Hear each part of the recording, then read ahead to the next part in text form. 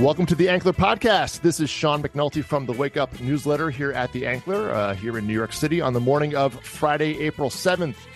Joining me today are Richard Rushfield and Elaine Lowe from LA. And Elaine and I are ready with a whole new fresh round of scorn for you, Richard. We apparently had a lot for you last week on Apple and Disney. I didn't know we had so much scorn for you. Never enough. Richard, of course, did a great piece this week on looking at the Disney and Apple, not pros and cons, Richard, but I guess what would you, the potential of the deal, right?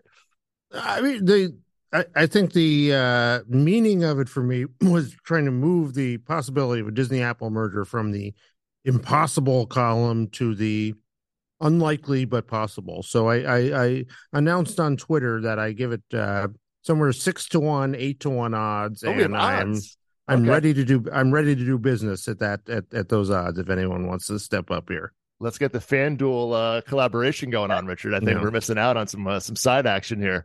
Let's get it going. I've got $43 here in my wallet that I'm ready to stake on this prediction. Making the big bets. Yeah, Elaine and I want to get some action. We'll get the ongoing action here, the weekly podcast update on the Apple Disney meter. So we'll move that along. But a great read if you haven't checked that out over at theangler.com. And in just a little bit, we'll have a special return guest on the pod with Peter Kiefer, who did a great piece centered around the implications for Hollywood executive culture when no one wants to leave anymore, especially at the tops of studios and agencies. So we will dive into all of that with Peter. But before that, of course, you can always you should always follow the Ankler at the Ankler on social platforms and sign up to get all Ankler newsletters and podcasts at theankler.com. Over in WGA land, not a lot of news this week, but they did announce that they're going to be holding a vote among members for strike authorization starting on Tuesday, April 11th through the 17th, Richard, which is not surprising, but I guess a necessary move. Or what was your reaction to that? I mean, once they go for a vote, they can't come back to the members after that and say, thank you for authorizing a strike vote and letting us do it. In the end, they offered us crew jackets, and they look really nice. You can get your name, so we're gonna just take that. Having authorized a vote, they've got to come back with something pretty big to show the members why they did this. It's a little odd. Someone said that they're asking for a vote without telling people what's on the table. Right. So they're asking people to say, like, okay, we're gonna give us the authorization to push harder without saying at all what they're pushing harder from. It's so some have been a little some I've talked to have been a little miffed about that. But every time the WGA puts one of these votes to their members, they get something in the upper 80s or 90s of support. So you expect a similar level, and then the die is really cast because nothing says that that the studios are coming forward with any kind of major concessions right now. That everything I've heard, the tokens, the concessions are small. I've heard that one streamer in particular, one major streaming company that you may have heard of, has struck a pretty hard line in these negotiations, and is not. I don't think in the next few weeks is about to change it. So, yeah, there you are. Get your picket signs ready and your lunch. Get ready to bring lunch to the strikers outside, walking up and down Melrose. There you go. All right, more to come there for sure. It's funny, not funny, but I did note. So every day in the wake up, I certainly recount all the deal of the TV series orders and things like that, and. This week alone, there were several more 8-episode TV series orders, that Netflix, Amazon, HBO, Showtime had a 6-episode TV series order. I'm like, what was the last 13-episode order series you guys can remember watching? Like, this notion, everything is under 10 episodes now. There's really nothing that's even over 10 anymore. Is my perception off there? Do you guys, I don't know. It's an interesting thought that popped into my head. Elaine, is that ringing true in your ears? Yeah, it definitely feels like we're over indexing toward the 8 to 10 episode orders. like everywhere. The Night Agent on Right. is 10 Netflix. episodes, 10 hour long episodes, which seems like monumental at this point. It's also a very good show. So. Oh, okay, good. Yeah, no, that's doing amazingly well with the Sean Ryan show there. But yeah, so for all these rules that were, I mean, forget 22 episodes, built for 13 episodes. They're not doing those either. So it seems like, well, there's things to discuss, and as Richard says, I don't know that there's a lot of agreement on that needing to change in terms of the payment structure, because 8 episodes, if it's per episode, you're only ordering 8. Well, we're going to change what the price for that 8 is, or something along those lines. Could be the response. And the other big news that came out on Sunday night and came on Monday morning was, of course, essentially the WWE and UFC merging, or you could say Endeavor made a deal for the WWE, or merged the WWE, which makes a lot of sense. I wrote a lot about it this week in the Wake Up. Richard, anything on your ends and your conversations this week of note that was stood out to you about this? Well, I'm of course a big fan of both wrestling and Ultimate. Not as a fan, as a business person, but I know you want to talk all about your favorite things for your implications for your fan card collection, but Yeah, no, I feel like the Reaper, is he in the championship this year? I feel like this will go with that. But beyond that, I had a friend suggest that you combine these two things on one streaming service, and you've got the bones of a really powerhouse sort of middle American, middle of the road streamer. And if you start adding some programming to it, some original program, you could really have a very dominant streamer targeting that middle America that almost nobody seems to want to go out after. So there's a lot of potential there, a lot of pitfalls in starting a new service also. Oh yeah, from its own, yes, exactly. And I think and as I wrote about in the Wake Up, certainly, Endeavor's, what they're good at is selling rights. So for them to bring it, in house or do their own thing with it would be like, well, that's not really what their expertise is in running services and doing bidding wars and these guys. They're the best, the experts at it. So it would. But it's interesting that it's going to become a separate company. So right, and it's exactly. Maybe it'll be a separate company under a new kind of management, or.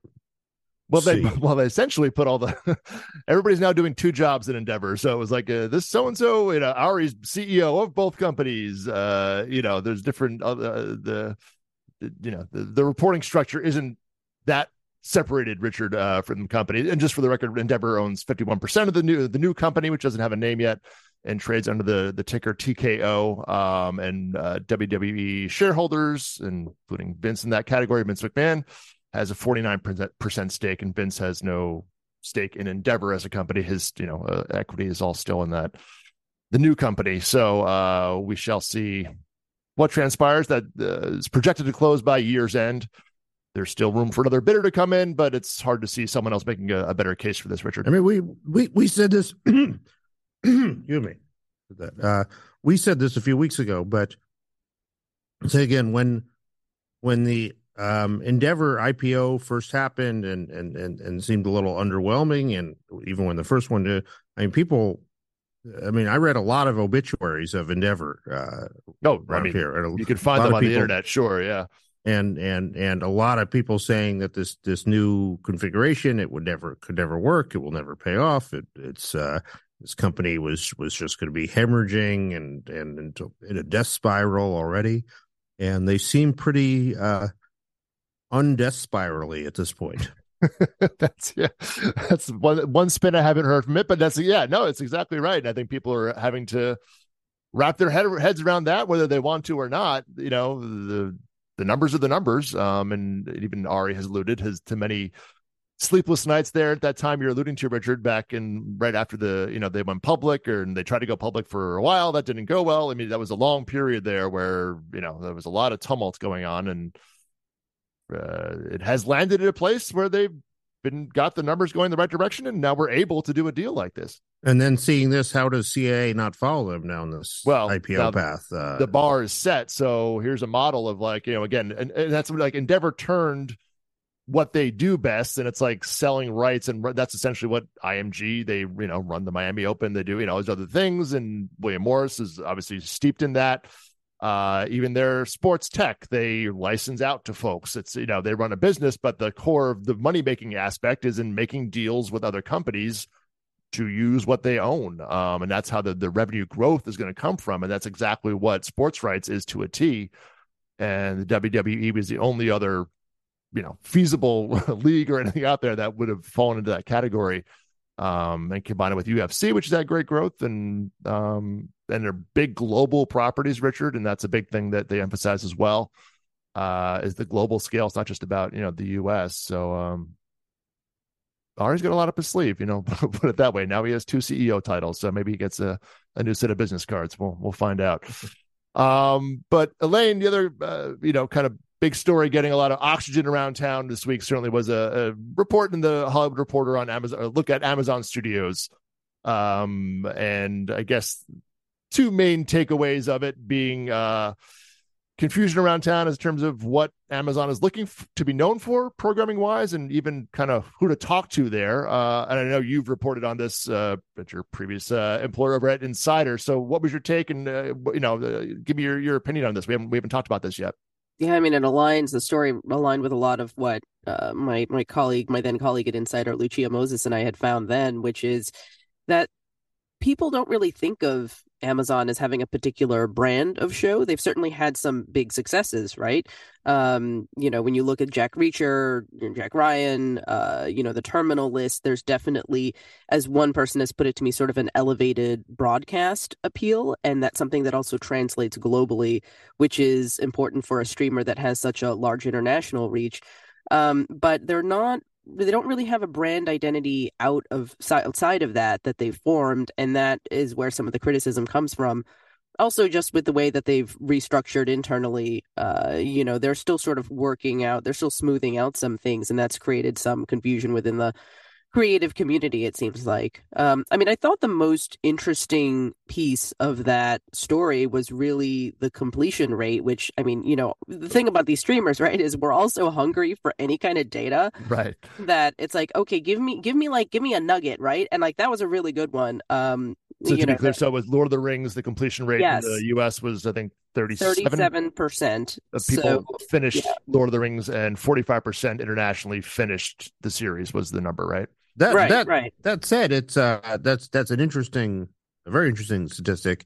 Without knowing the context at Amazon, we don't know. Is that a good number for Amazon? Is that a bad number right, for Amazon? No comp, is that a good number for the streaming world in general? It's it sounds bad, but maybe the typical completion rate is 10% for all I know. Right, which is what's so annoying about this, right? Like, you look at Netflix and they're just like, here's how many people have watched the first 2 minutes of this show, or whatever that old metric used to be. Right. So it's hard to make an apples to apples comparison with any of this. But on the face of it, 37%, if you have X number of people who started, and I think they said it was over 100 million households or something that had started it, and only 37% have taken it all the way to completion on an 8-episode series that had so much buzz about it. Like, does that sound, on the surface like a good thing going into season 2, which I'm sure is, very expensive as well, which they're filming right now. So I think it's hard to sort of say, but I know that internally at the studio, from what I understand, it's being seen as a success, but I think those optics are a little different outside. Yeah. A thing that occurred to me reading the piece is that you could have changed the names of the people involved, and it would have applied to every single streaming division of every which is the streaming division that is not in total disarray right now, because you have a whole sector of the Hollywood economy that nobody knows how it's supposed to work, and nobody knows what the economics are. So that creates confusion. And I mean, with Amazon in particular, it's like if is Jen Psaki doing a bad job? It's kind of like bad at what? Like, for all we know, the whole point of Amazon is just like beta testing the page load or something, and that she's doing great here. So more to come in that regard, but I think that executive turmoil is a good segue to Peter Kiefer, who's been tracking that some people don't leave Hollywood. Hello, Peter. Nice to see you. Hey, guys. How you doing? Good, Peter. Thanks for joining us. Last time was Hawaii. This time, are you in France right now? Was that correct? I am. It's slightly. How much are we paying you, the anchor there? And how can I get a cut of this? Because clearly I'm doing it all wrong. I know it's just not reflective of my normal lifestyle. I promise. We scheduled a bunch of travel at one of the weirdest inopportune times because we have two young children. But yes, I'm in the south of France. It's lovely, but I'm happy to join you guys. So I guess your piece this week looked at the old white guys won't leave. Was that an alt title for your piece? That was kind of the notion that looking around, that a lot of people are staying around in Hollywood a lot longer. So why don't you set the piece for folks? And I'm curious, kind of what spurred you to kind of take this topic on. Yeah, I mean, it's a very simple premise, and actually one that Richard has brought up multiple times in his columns. And I felt it was a opportune time to do a sort of deep dive into why the landscape of the industry looked to be so much older right now than in previous eras. And what kind of sparked the idea was when I started to see some of these new companies breaking off. Some of these up and coming agents and lawyers were working at these legacy the corporations and law firms, and they were starting to splinter off, and they were bringing some of people who were of my era, sort of the Gen Xers, and they were starting their own outfits. And I reached out to a few of them just to see if there was any sort of a trend here. And they all kind of told me the same thing, which was that, look, we had good jobs, we were happy in our places, but we just got the sense that it was this, we were tired of being told that we were going to be running this place and having that be delayed repeatedly. So it felt to them in many ways that they were never going to be handed the keys. So that was sort of the idea. There was three of them. Range Media was the one I cited. There was this and two other law firms, JSSK and Burke Brettler were the ones I mentioned. And there's more of them, but I predict there will be more. But so that was the launch point, and it was the idea here was to try and sort of explore the ramifications of this and sort of try to understand why this is happening now. Yeah, and it's also just a separate field in publicity right now. The amount of people, there used to be 3 or 4 major PR firms, and I mean now there's I can name 10 to 12, all with major client lists. So that's another field that people, for various reasons, felt the need to go and be more entrepreneurial about it. But it just feels like the culture maybe had more of that earlier or bigger. When Endeavor was created, it wasn't just breaking off to start a law firm or a small management company. It was like, no, we're going to compete against you. That era seems to be a little bit, as the industry's gotten too big at that point, and that's part of the calcification a bit. Peter, do you think? Yeah, I think. Well, I mean, the explanations that I came up with were varied, but some of it had to do with the consolidation that's gone on in the industry over the past 2.5 decades. But the second one, which was makes the most sense, is that people are just working longer now. People are working into their 60s and their 70s, and that's a good thing. And I think people should be entitled to. Sure. People are living longer. We're living healthier lives. They want to stay active, and they should. They're entitled to a degree. But if they're going to stay around longer, they're going to have to deal with the fact that people below them are going to break off and start their own competitive entities. Right. So that was the second one, and then the third one, which was sort of probably the most troubling of the explanations, was that the industry right now, there's a real sense of insecurity, and that was sort of triggered and brought on by the streaming era. And there's just a lot of concern and distress about what the future holds. And I think that two things happen in those instances. One, people revert back to the leadership that they've had in the past. It's not a moment in time when you want to take a gamble on somebody who hasn't been around or who isn't a part of the inner circles of the industry or who's some form of an outsider. When there's a storm, you turn to an old, the steady captain who's been at the helm before. And I think that that's a large part of what we're seeing right now is that, and I had a quote, I interviewed a former top executive at a studio, and he said it's not a youthful moment right now because at the very least, the boards of these companies, they want people who at least know the mistakes that can be made. And I think that really sums up in a nice, just like encapsulation of a quote of what the general sentiment is as to why, people are just sticking around and why people are turning to the same people as the Bob Igers, the Brian Lords, the Ari Emanuels. And these are smart, successful business people. But I think that the reason why they're sticking around longer is a function of all those things that I just mentioned. I think that's the problem here. One wonderful piece, Peter, and everyone should read it. And bonjour there.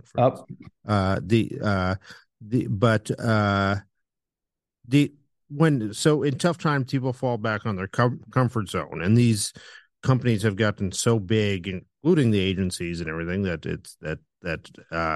it can get very scary right now, especially with all that's at stake. The problem is that entertainment doesn't work from the comfort zone.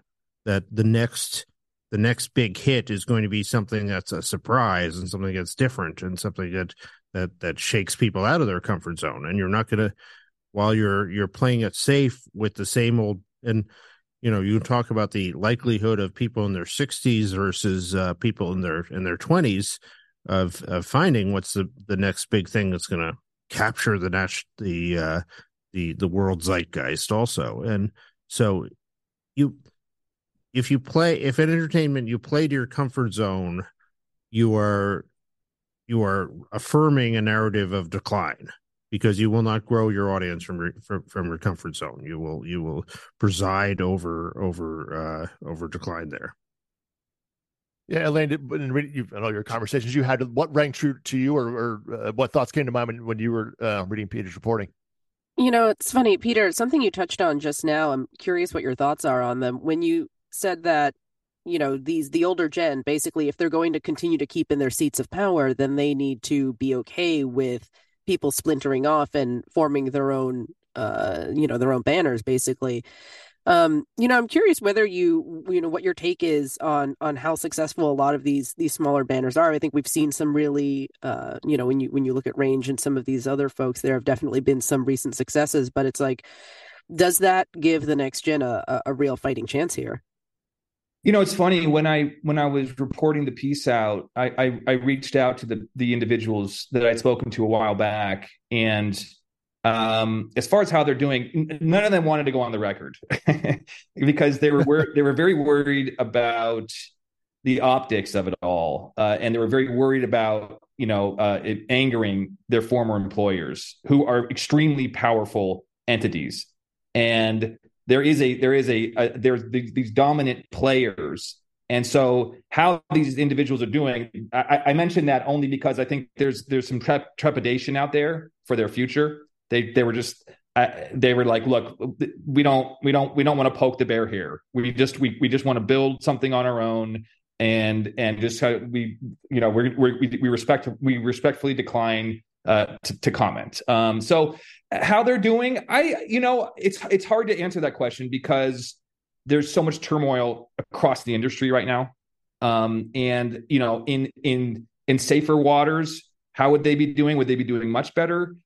I don't know. It's just, I think that you look at like a Range, and from what I can tell, they look to be doing quite well.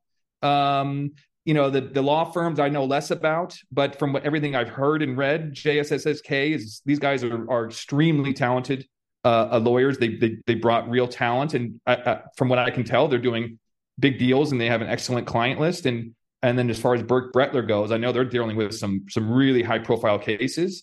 But they're going up against titans, and they're going up against people who have built relationships over decades. And that was the point that also I brought up in the piece. Was I made a section of it was dedicated to sort of analyzing the difference between Silicon Valley and Hollywood. And one thing I just wanted to make clear in the story was that Hollywood's about relationships, and you can't substitute that, and that just takes time. So to build the relationships, to become a great studio executive, or to be a great lawyer, or to become a great agent or manager, it just takes time. So by the time when you get to your 40s, you're starting to get the sense of things. You have the confidence, you have the relationships, and that's when you're starting to start to cook for you. It's very hard to, one thing that Janice and I discussed during the editing process is we used to use the word wonderkind all the time in this industry. In the 90s, it was, I swear to God, you read the trades, wonderkind was in every other story. And that's just not the case right now. And which was just one more data point we wanted to bring up. And anyways, I think it's just a confluence of forces and factors that have led to this moment. And it's not necessarily a bad thing. It's just and because it's the reverse ageism is what my friend was telling me. They're like, and we wanted to be very sensitive to that in the piece, and I think we were. We're not trying to say, you guys, you're too old, it's time to retire to Boca Raton or wherever you go. But it's just a very sort of conceptual scoop that was staring at me. And I think ultimately it landed because I got a ton, again, a huge amount of response. And thankfully, most of it was positive. But that wonderkind notion is interesting, Peter. And one thought that after reading your piece that came into my mind is, we're talking about Mike DeLucas, the Jay Maloney's and people of that era of that 90s that were kind of the up and comers. And even you mentioned Barry Diller and Katzenberg and the guys in the 80s, certainly, and it's just where the business is at, where back then it was largely US based business. And you're talking about studio jobs or agency jobs, but the studio jobs, your job was picking hits for the US. Like that was primarily what you're doing. And that someone in their mid to late 30s could probably really do that and did do that very well. And the agencies you were signing clients. That was all right. And you were still poaching clients, things like, whatever that might be. The representation business was all there was to agency. Right. But that's all the company did was represent clients. They weren't owning sports leagues and they weren't conglomerates and having private equity money. And, it was all that was not there yet, where everything we just mentioned is much more complex than someone, and to your point, Richard, about Peter, about experience. It's going to take you longer to understand how this all works and have those relationships, not just in the U.S., but in India and, in all these markets in the UK and around the world where, Bella's piece in the New Yorker, her whole piece was, I'm flying around she was building that global experience, and so I think that the job has also changed to a bit, Peter, where it's not just about greenlighting the next Timothée Chalamet movie. It's like, no, you got to have a plan for, as we talked about Netflix, for it's a global business. What's your plan for Latin America? What's your plan for, the APAC, et cetera? Where is the job complexity a factor here, Peter, do you think, as well as where the business is at? For sure. And that was a point that was brought up when I interviewed Stephen Galloway of Chapman. And I think he's right. He has a point. The stakes are so much higher. The amount of the sums of money that you're talking about are just extraordinary now. And then, I would point to, yes, it's an international marketplace, but especially at this moment in time, I mean, you look what happened to Bob Chapek, and when Disney got dragged into this culture war, and he probably wasn't prepped for that. That was something that was just sprung on him, and it was a booby trap, and he walked right into it. And I think ultimately that was something that no one prepped Bob Chapek for this war with DeSantis. And so that's just a very clear and obvious example of the complexities that come with these jobs, especially at this moment in time, putting aside, the international nature, which you brought up, which is totally relevant, understanding the cultural sensitivities about, launching a product in China or in the Middle East or in these places. Yeah, it is. And again, your mistakes are just so there's so many more opportunities for huge mistakes. And again, I go back to this, the amount of money that's being swirled around right now. and you're under a magnifying glass. And so, yes, I really do think the job is so much more complex. But I think Richard made a very, very salient point, which is that this industry, like the people that come along and save it are the outsiders that bring new ideas. And that it just hasn't been a winning recipe, is to turn to the old guard who have got us to this place where we are now. It's just not. If you just understand the history of the industry, it's just not a winning recipe in the long term. So I don't know. We'll have to see how the whole thing shakes out. I want to go back to this idea of the Wunderkind, Peter. I wonder what your take is on why that was something that was able to flourish back then and now seems to be less so. Aside from people actually holding on to their seats of power, and I want to fight you on this line, Peter. Toward the bottom of your story, your very excellent story, you mentioned that the whole notion of what ambition looks like has dramatically changed over the past 2 decades. For some millennials and members of Gen Z, being overly ambitious, especially within a rigid hierarchical system like a corporation, can be deemed cringy and hostile. Like I'm very curious what the millennials and Gen Zs were giving you that sort of created that impression. I mean, I there were studies that I could have hyperlinked to. I'm not making that up, I promise. But I didn't do my own. I didn't do my own personal survey. So I hope you didn't take offense to it. Nor do I necessarily think that's wrong. I don't think. The point of bringing that up wasn't to cast judgment on the youth. It was just to bring up the idea that, their value system may have shifted a little bit.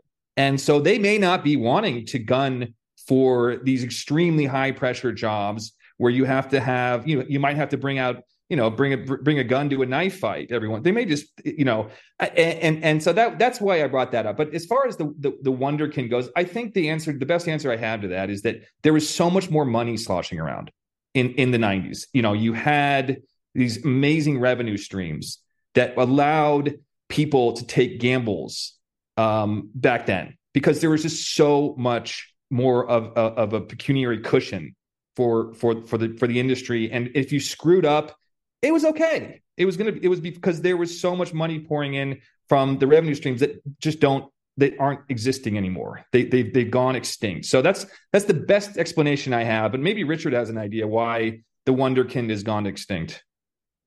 Yeah, I mean, I think you're right that the companies have gotten too big. They're too cautious. They don't want to take chances.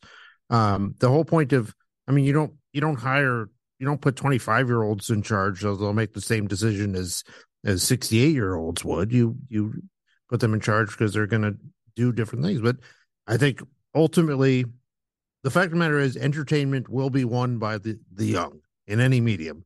It is the young. It belongs to the young. The young win it. Unfortunately, because I'm not just out of high school myself, but it will either be in the hands of people who turn their companies over to young people, or who truly empower and take chances on young people, because that's where the viewing is. And the one thing that we know that people are not going to want to watch next year is what they watched this year. There's a certain appetite for sameness, but the biggest appetite in entertainment is for something different and novelty, uniqueness, something you've never seen.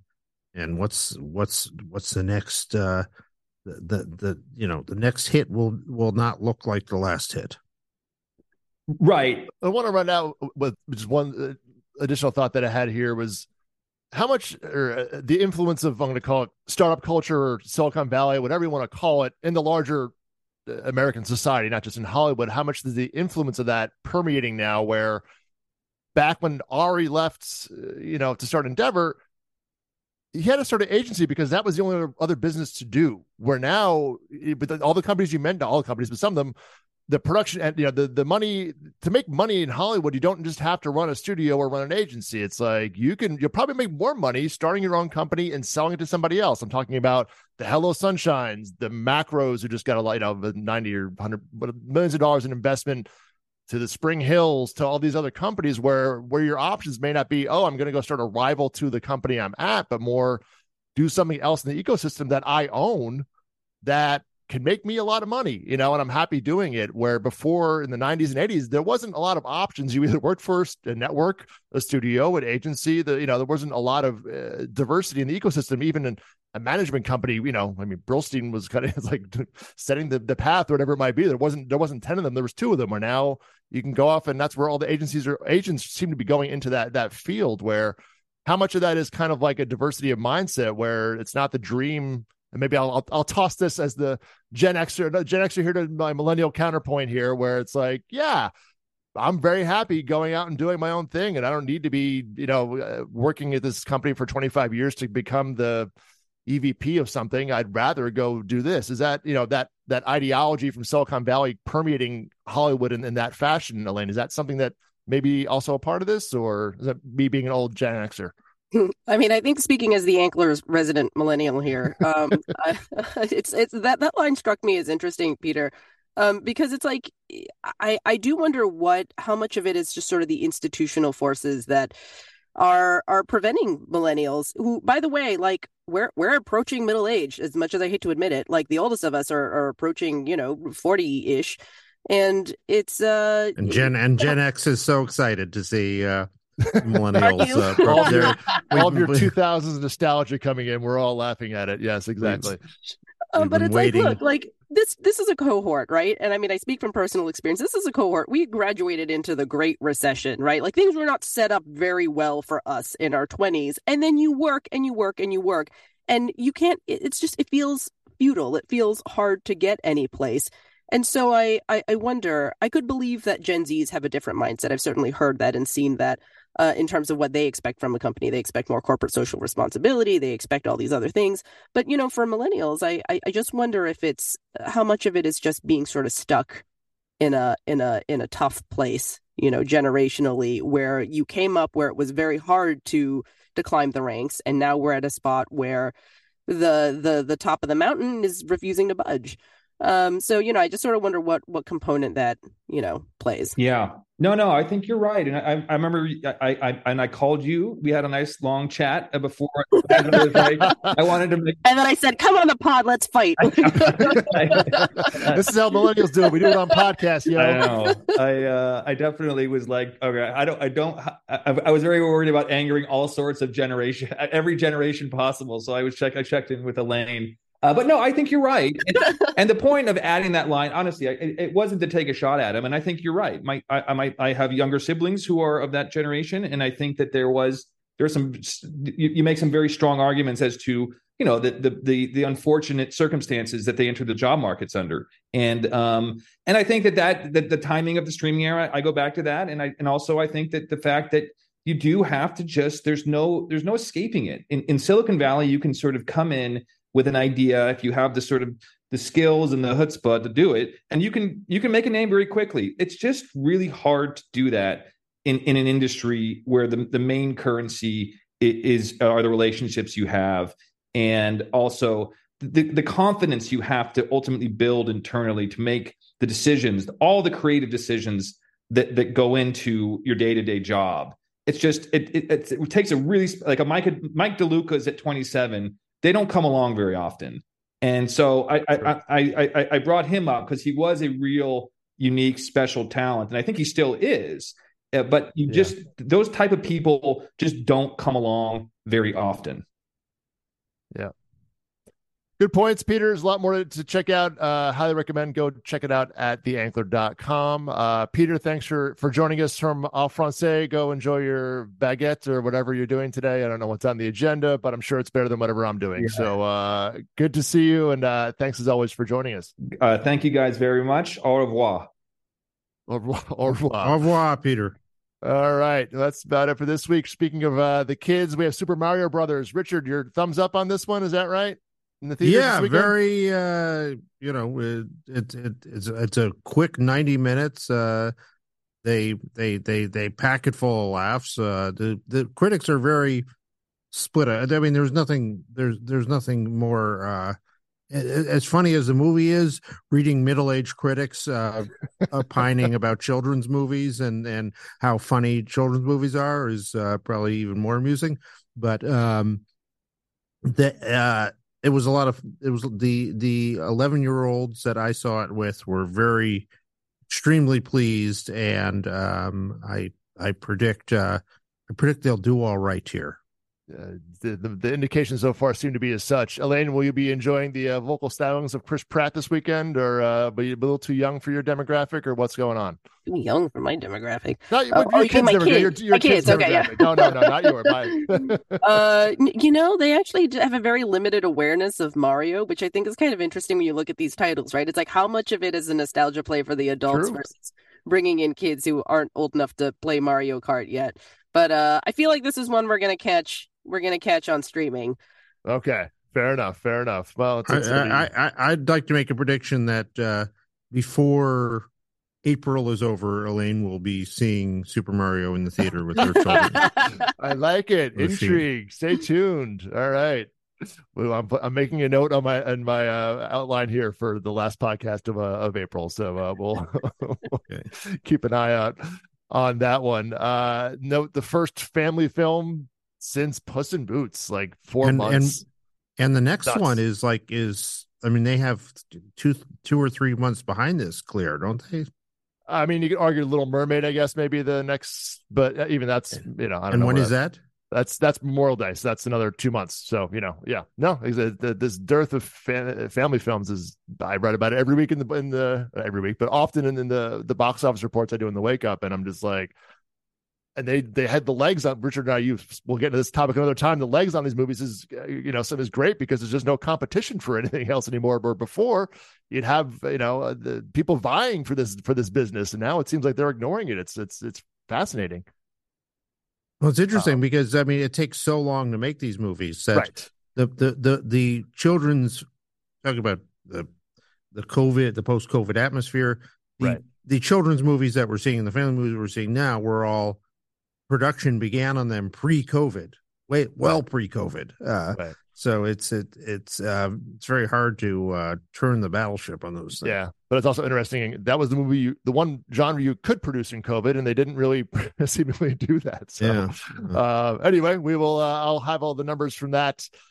Dungeons and Dragons Week 2 and all the other John Wick Week 3, I guess, and the Wake Up on Monday morning. I'll be the resident Gen Xer in the group and watching the Masters and maybe seeing Air this weekend. So I'm going to rep the other side of the coin.